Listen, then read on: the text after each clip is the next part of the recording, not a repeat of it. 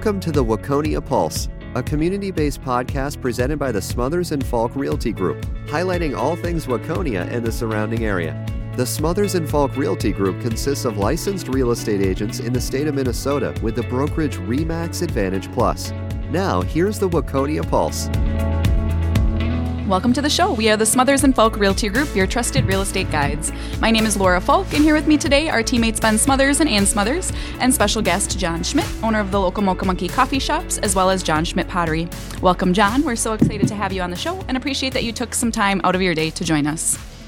Today, we are going to talk about what has been happening since episode 8 in the local real estate market. All right, well, this is kind of unique now that we're in January, and the numbers that we get as far as real estate numbers are a full year from December 2019 to December 2020. So we're looking at 2020 in a whole as far as the local market update and some stats we're working with. We're going to talk a little bit about just Carver County overall and Waconia specifically, and a couple numbers that jump out to me right off the bat when I'm looking at 2020 is the average sales price from December 2019 to December 2020 jumped 14.1% from $375,000 to $428,000. So that is a big jump in my opinion.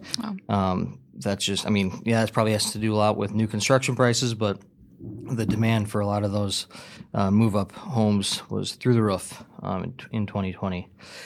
Another number that is a low number that we're seeing, and it's just been constant, is the month's supply of inventory. Currently, we're at 1 month supply, meaning the amount of homes available for all the buyers out there. If no more of them came on the market, you're going to be out of them in 1 month, which is a little scary. So. Yeah, that's super low. As far as the price per square foot for Carver County overall, $172 per square foot was the number in December 2020, which I don't know. That was an $18 a square foot jump from a year prior. So those are pretty big numbers. Some of that has to do with new construction, like we said. The cost of lumber went up substantially. I know that plays a role in it, but it's also just the low inventory. Yeah, that's been the theme for a while with just not having enough and prices driving up. Switching over to Waconia specifically, one number that jumped out at me that is a good number, I think, is in December of 2019, there were 10 new listings. In December of 2020, there were 24. So that shows a 140% increase. 140% is a big number, but I know the numbers are a little small, so it's a little skewed, but that is trending in the right direction as far as the inventory that we're going to be seeing hopefully this summer and spring, I guess. And it's fun to look at the inventory currently on the market. It's pretty depleted, but we're seeing more and more of these coming soon style listings, which is kind of leading into what the next month is going to be like. And it's nice to see the number of coming soon listings at one time. That's one thing I've noticed in Waconia specifically is there's half a dozen of them right now, which is good to see and good for those buyers. They can get excited, and if the right one pops up, they can line up everything to be ready for that one. Yep. Well, that's great and more promising as we head towards the spring market with buyers that maybe have been trying for the last year to get into something that just haven't had much luck with competition and low inventory. Maybe a little bit of a breath of fresh air as we head towards the spring, that there will be more options for them. Waconia specifically, one number, if we get back on the median sales price, is $337,000 was the median sales price in December 2020. A year prior, 2019, it was $275,000. That is a 22% increase in median sales price. So those sellers are certainly seeing their equity show itself at the end of the day, and they're cashing in big when they're deciding to sell. That's just the tough part right now. One last stat: price per square foot. $164 was the ending year price per square foot in Waconia. Year prior was $148, so another big jump of 11.3%. Obviously, hearing those numbers, it's a great time to sell, and I know people have apprehensions about selling, and then what do they do if there's not enough? But I think that's why we're seeing a lot of that new construction starting here to satisfy some of those move-up buyer needs too, and kind of balance things out a little bit more. So yeah, great time to sell, obviously, and those interest rates are still low too for buyers to lock in something for 30 years to.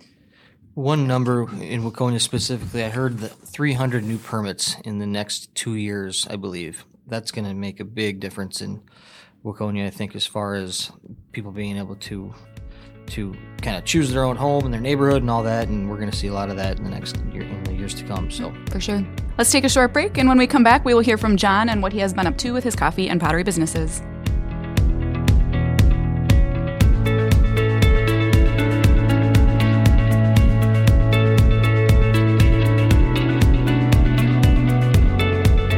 We are back with special guest John Schmidt. Welcome, John. Would you mind telling us a little bit about yourself and your background? Yeah, for sure. Thank you guys for having me on. I have been here in Waconia for 10 years. I own the Mocha Monkey Coffee Shops. We have 3 locations, 2 here in Waconia and 1 in St. Bonnie. 2 of our locations have drive-thrus, which have been super nice during this time of COVID. So yeah, I got started with Mocha Monkey.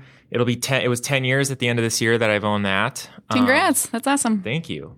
So most of my time now is actually spent doing pottery and selling pottery both at the coffee shops and online, and filming videos for my YouTube channel and doing that whole content creation thing. when you started 10 years ago, did you have any ambition to have 3? No, definitely did not. Nope. Yeah, when I took over when I was still in college, and I had met Pam and Mark Brownworth, who started Mocha Monkey, and I worked for them for a little bit, and they had told me one time that they were looking to sell the business, and I kind of just I get these little ideas in my head, and I just go full-fledged after them, I get obsessed. So I kind of got obsessed with this idea that maybe I could own this coffee shop one day, and so Pam and Mark kind of took a chance on me and offered some financing with some really important details that was able to let me do this, because I think I went to 6 or 7 different banks, and I had no credit or equity or anything, and they all said no. So Mark and Pam took a chance on me, and I think they're happy they did, and I'm certainly happy that they did. I was really happy with just the one location.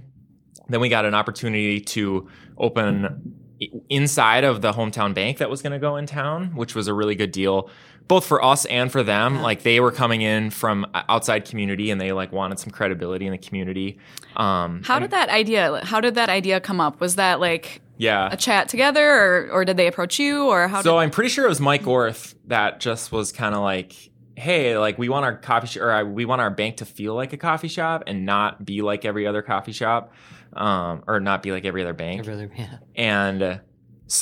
And he loved Mocha Monkey, and he was actually the one banker that also took a chance on me right away when I wanted to buy the initial Mocha Monkey. So he knew the business a little bit, wanted to make Hometown Bank feel like Mocha Monkey felt for people. Mm-hmm. And so it was his idea originally, and every time he came to me, I was kind of I don't know, that sounds like a lot of work, and I just didn't know if that's where I wanted to go with Mocha Monkey, was to do multiple locations. But it was really good timing because the Caribou Coffee was also coming into town, and so to compete with a drive-through and to the convenience of that was really key. So it was kind of a race for me to get open before Caribou did, and we ended up opening 2 or 3 months. Not like it matters at this point anymore, but at the time it seemed important that we got open before Caribou. And now the Starbucks is right across the street too, which is crazy. So yeah, and then the St. Bonnie one was a coffee shop that was there, called Americano, and they were kind of looking to get out of it. So we went in there and added a drive-through, which has been big for that location. And now we have 3, and now I just do pottery.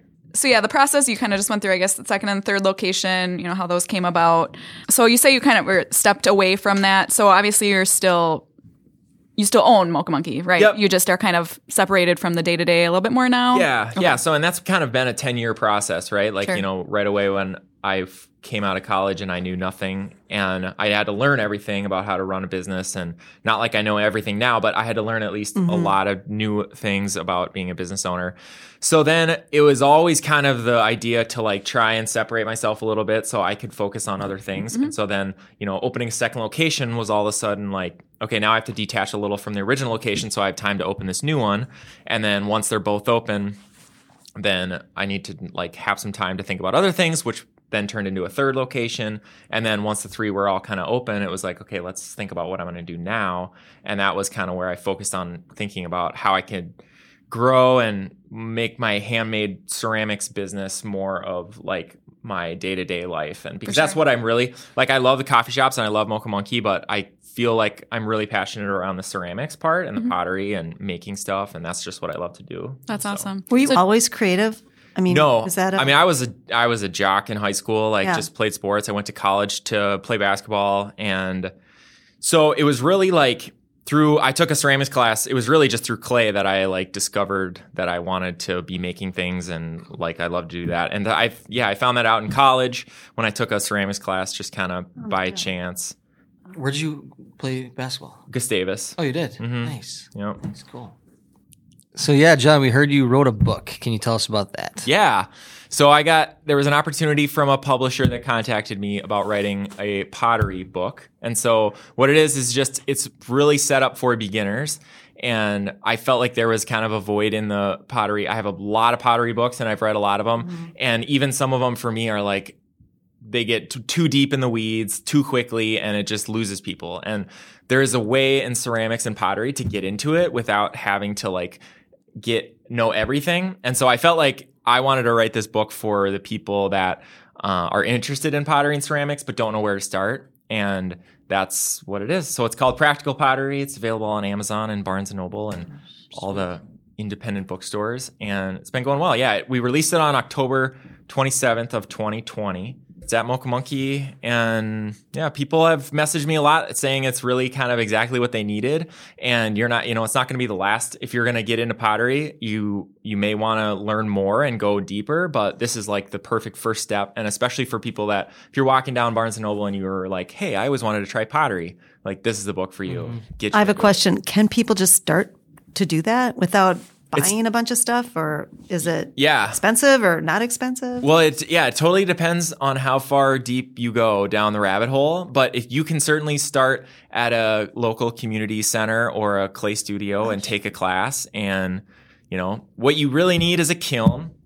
That's like, you can hand build. You don't need a wheel right away. I mean, I use wheels for everything, and a lot of potters do, but what you need a kiln to be able to take the clay from usables. I had a client who sold last year, and she had a kiln in her basement. Yeah, and of course took it with because she was building a studio. Yep. Obviously, you started just selling within the original downtown Mocha Monkey location. Obviously, time freed up. You chose to expand your pottery business. I mean, how did that thought process go, or what steps did you feel like you had to take in order to do that? I think, all three locations had been open and running for maybe a year. And this is kind of a long story, but I went on this road trip, kind of a solo road trip around. I went to Arizona and California, Colorado, just like skied and surfed. And it was like during that time that I can look back, I was just like journaling a lot and writing about like what I wanted to do next. And I had this idea to like start a YouTube channel because I was and by that time I had really not posted any pottery online whatsoever. Like all my pottery was sold through Mocha Monkey, and that was it. Like I didn't even have an Instagram or anything. And so it was like, how do I, where's the next step for the pottery? And it's obviously online, right? Like to go from selling in store to what's the next step? Where do you want to, if you want to 10x your growth, like you got to go where 10x people are, which is online. Yep. So I had this idea that I would start a YouTube channel because I thought that YouTube was pretty, and I still don't even feel like it's saturated. Like Instagram, you look and there's 1,000 potters because it's easy. Like you can take a picture and you can post it on Instagram. But you look on YouTube and there's like maybe 10 potters that are doing a good job.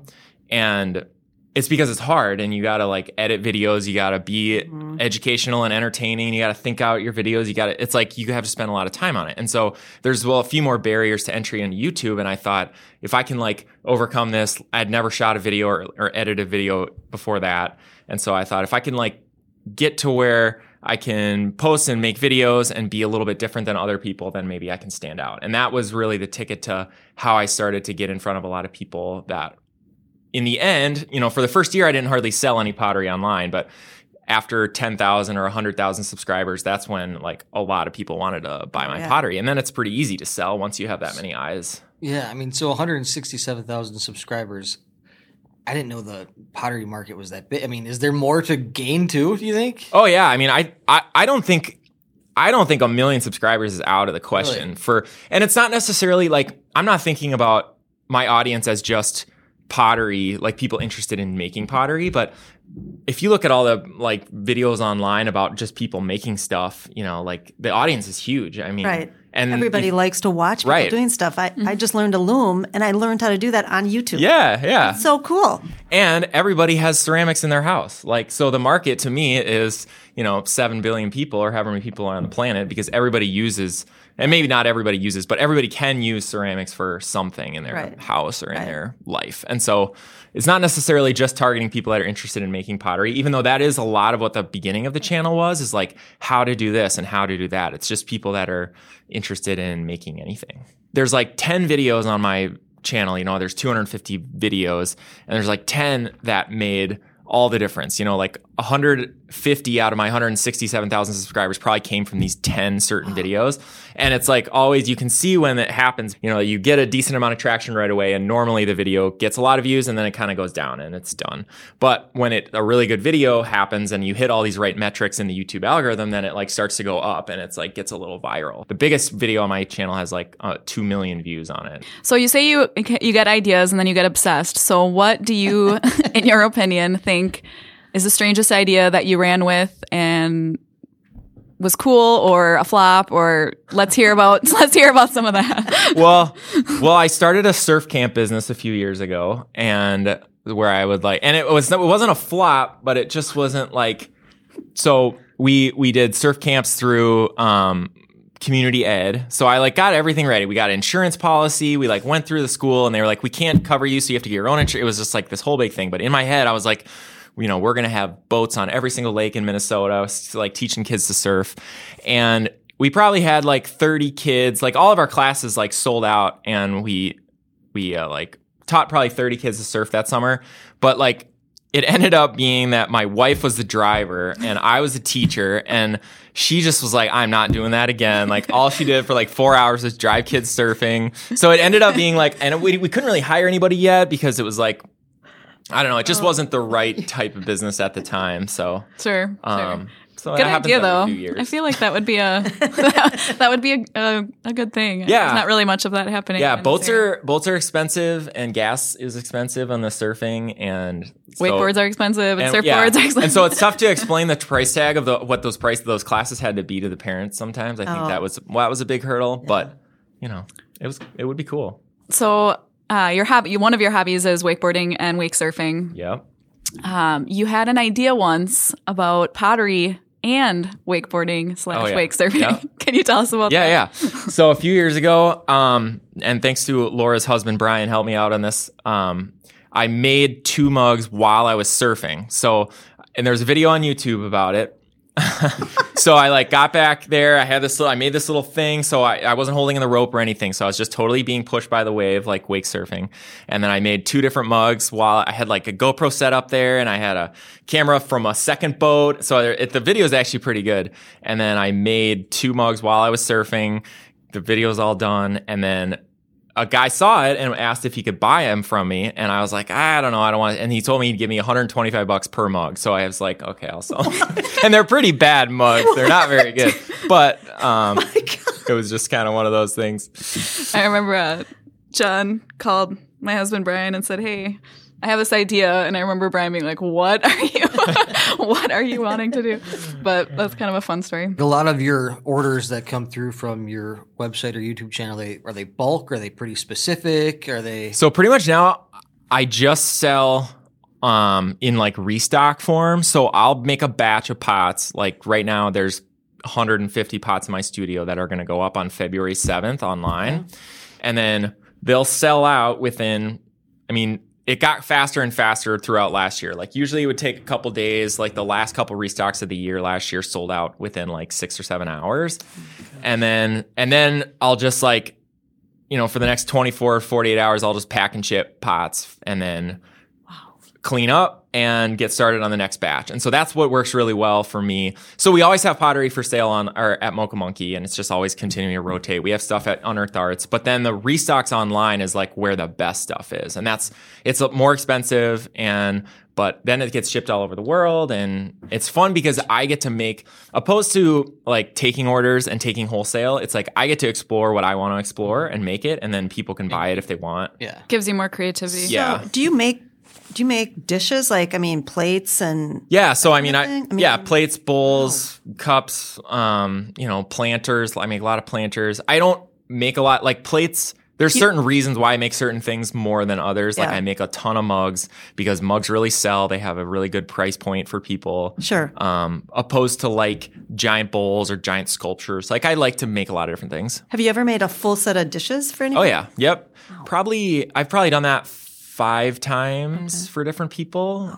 You said mugs, but what is that what sells the most, of course, at the MOCA? Yeah. Yeah. And I mean, in general, I think for people, pottery, like ceramicists online, like just mugs are really what sell. Right. I think when people think of pottery, they think of like their cup of coffee or their tea in the morning or whatever. But yeah, anything. I mean, I've made so many different types of things, but mugs is like the bread and butter. It's probably 80% of what I make and sell. Do you have a favorite color? I really like experimenting with different things.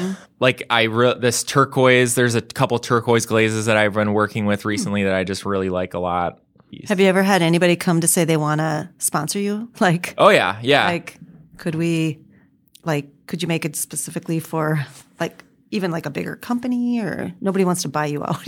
No. Well, I have a couple sponsors like Continental Clay. They neat. sponsor me, so they like give me all the supplies I need with clay. And then one of my biggest partners is Mako Glazes, so I use a bunch of glazes from them. So and then the kiln company Scut, they have given me some stuff, and so they kind of sponsor me. So I have partners that I work with that are in the industry. Yeah. There's not it's ceramics industry isn't quite like other industries where there's a lot of extra marketing money floating around. So, and I've worked with a couple other companies too. They'll sponsor videos. Like I could probably sell sponsorships in my videos. Actually, I know I could, for a few $100s a piece. Yeah. But what I love to do is make pottery, and also that's what sells the best, or that's how you can make the most money. So that's what I focus my time. Like I could really sit down and figure out, okay, I'm going to do 6 videos this month and I'm going to get a sponsor for each one. But then I get to spend less time doing what I want and I get to sell less pottery. So I kind of focus on, the 80-20 thing. Have you been approached for like workshops or anything like that? So Mako flew me down last year to do a workshop in Ohio, and that was fun. And then COVID happened after that, so then I haven't really done it. I've done a couple online workshops. Like there's a couple that you can go and buy a workshop that I did for like a 2-hour workshop on glazing. So yeah. Do you enjoy that, or does it kind of like stress you? Like, is it an extra layer that's just... Yeah, I mean, the thing that I do the best, and just like without like thinking about it or not working too hard, but the thing I do naturally is just make pots. Like that's what I really like to do, is like every morning I would just get up and like start working with clay, like make new stuff, try new glazes, like do new things. And that is also what has done the best for the business financially as well. Sure. And so for me to focus my time on other stuff, I will do, because it's like, I believe in having multiple revenue streams as much as possible, which through COVID has been like the best thing ever. Because like handmade pottery has been really good, and online purchases has been like amazing for this year. And so to have that avenue was like really good for me. And even in Mocha Monkey, like, if we would have just stayed in downtown Waconia, that would have been really hard during COVID. But the fact that we branched out and did drive-throughs, and like we even started selling coffee online and doing some other creative things during COVID, and that has helped a lot. You were set up before it and you didn't know it. Right. Yeah. And so that's why I don't ever want to say no to things like workshops or other things, because you don't know in the future what's going to happen that might cause one revenue stream to be super viable. That wasn't before. Just like what happened with pottery now is like we were set up to sell online, and it went, through the roof this year. So what are some goals for 2021? What do you see next for your business? Yeah. So I have a couple little things planned. I want to keep growing. There's so much to explore in ceramics and pottery that I haven't done. Like I do electric firing to kind of a mid-range temperature, and there's so many there's like you can do gas firing, like where you fire with propane, to really hot, higher temperatures. You can do wood firing to super hot temperatures. And so I'm doing some exploring. I have some trips planned to go collaborate with other potters, and I want to just kind of keep experimenting, because that's kind of what's been like fueled my passion. And I feel like it's easy to burn out on things like when you're just making mug after mug after mug. And so to keep it fresh and fun for me, I just think about like what can I do to excite me? Because then I think that's one of the reasons why the YouTube channel has been so successful, is because people can see that I'm excited about what I'm doing, and it's easy for them to get excited about it too. Sure. And so that's one of the important things for me, is to just remain excited about what I'm doing. Getting back to the Mocha, during the start of COVID, did you see your sales drop? Yeah. Okay. So it's been a big, like, there's been a lot of stuff that happened at Mocha Monkey, from, the first time we got locked down to the outdoor seating to like the second time we got locked down, like all that stuff. And so right away, I'm trying to think back. It's been such a long year. So right away, it was obviously everybody was panicked. Nobody knew what was going on. So the downtown store basically it has indoor seating. A lot of what it relies on is people sitting inside. And so that has been hit the hardest. Our other two stores, St. Bonnie and the Bank, have actually both increased the sales because the drive-thru has been so well. Wow. And so overall, as a whole company, we're down a little bit, but it's not much more than it could have been a normal year, and we were just down a little bit. But it was really nice that month to 6 weeks that we were locked down at the downtown store. We really focused on painting and redoing it was it's something that it really needed too, and it's something that we did a lot of stuff that would have been really hard with customers every day. And so it was nice to have that time. Actually, I kept saying that during that time. It was we never would have gotten this done. We ripped out there was a bunch of wood that had been there for a long time behind the counter. We ripped all that out, put new sinks in, put new floor in, stuff that it would have been really hard to do on a normal business day. So that was really kind of a blessing in disguise to have that time. As long as we can get back to normal at some point. Right. If it never goes back to normal, then it was a waste of time and a waste of money. But I think we'll get back there. And even the summer was pretty normal. I think our August at the downtown store was the same or slightly better than the August of 2019, which is really good indicator that people will come back after COVID and once they start feeling better, or summertime, and then everything is a little more stable. Awesome. Well, as we wrap up, I wanted you to share a little bit about where we can buy your pottery and how we can find you online and all of that. So, where can we do that? Yeah, so my pottery is available all the time at Mocha Monkey, as well as Unearthed Arts, both local shops here in Waconia. And then if you want to get some of the more unique, best higher price stuff, then online, our next restock is February 7th. And that's Etsy? And I'm doing it through Etsy, yep. Etsy. And so JohnSchmidtPottery.com has all the links to stuff. Otherwise, I think if you just search John the Potter, that's my name on YouTube, is John the Potter, Jon the Potter. If you search that on Etsy, then that comes up. And February 7th is the next time we'll do a restock. We have a bunch of cool stuff going up. Otherwise, there's always new stuff at Mocha Monkey too. Well, thanks again, John, for this great conversation and for spending some time with us today. It was fun to learn more about our local businesses here, and also the pottery thing as well. That's just such a cool passion project for you, and it's exciting to learn more about that as well. Thanks for spending some time with us today. Check out our website at smothersfolk.com, and please hit subscribe on whatever podcast source you found us on today. And we would appreciate a quick rating and review. We are active on Facebook, facebook.com /Smothers Folk Realty Group, and our Instagram handle is at Smothers Folk Realty Group. There are tons of ways to connect with us. Just reach out and let us know how we can be of help to you at this time. We are the Smothers and Folk Realty Group. Stay well, and thanks for checking your pulse. This has been the Waconia Pulse, a community-based podcast presented by the Smothers and Falk Realty Group, highlighting all things Waconia and the surrounding area. The Smothers and Falk Realty Group consists of licensed real estate agents in the state of Minnesota with the brokerage RE/MAX Advantage Plus. You can find them online at smothersfalk.com, which is SMOTHERSFALK.com. If you have a Waconia or real estate related question or comment that you would like included on this podcast, please call 612-352-9177. Again, that's 612-352-9177. Make sure you tell us to which show you are calling to contribute. And please know that we may include your voice recording in future episodes of this podcast. The Waconia Pulse was produced by Minnesota Podcasting and recorded in their St. Paul studios, and they can be found online at mnpodcasting.com. The views and opinions expressed on this show are those of the individual participants and may not necessarily reflect the views or opinions of the Smothers and Falk Realty Group, RE/MAX Advantage Plus, or Minnesota Podcasting.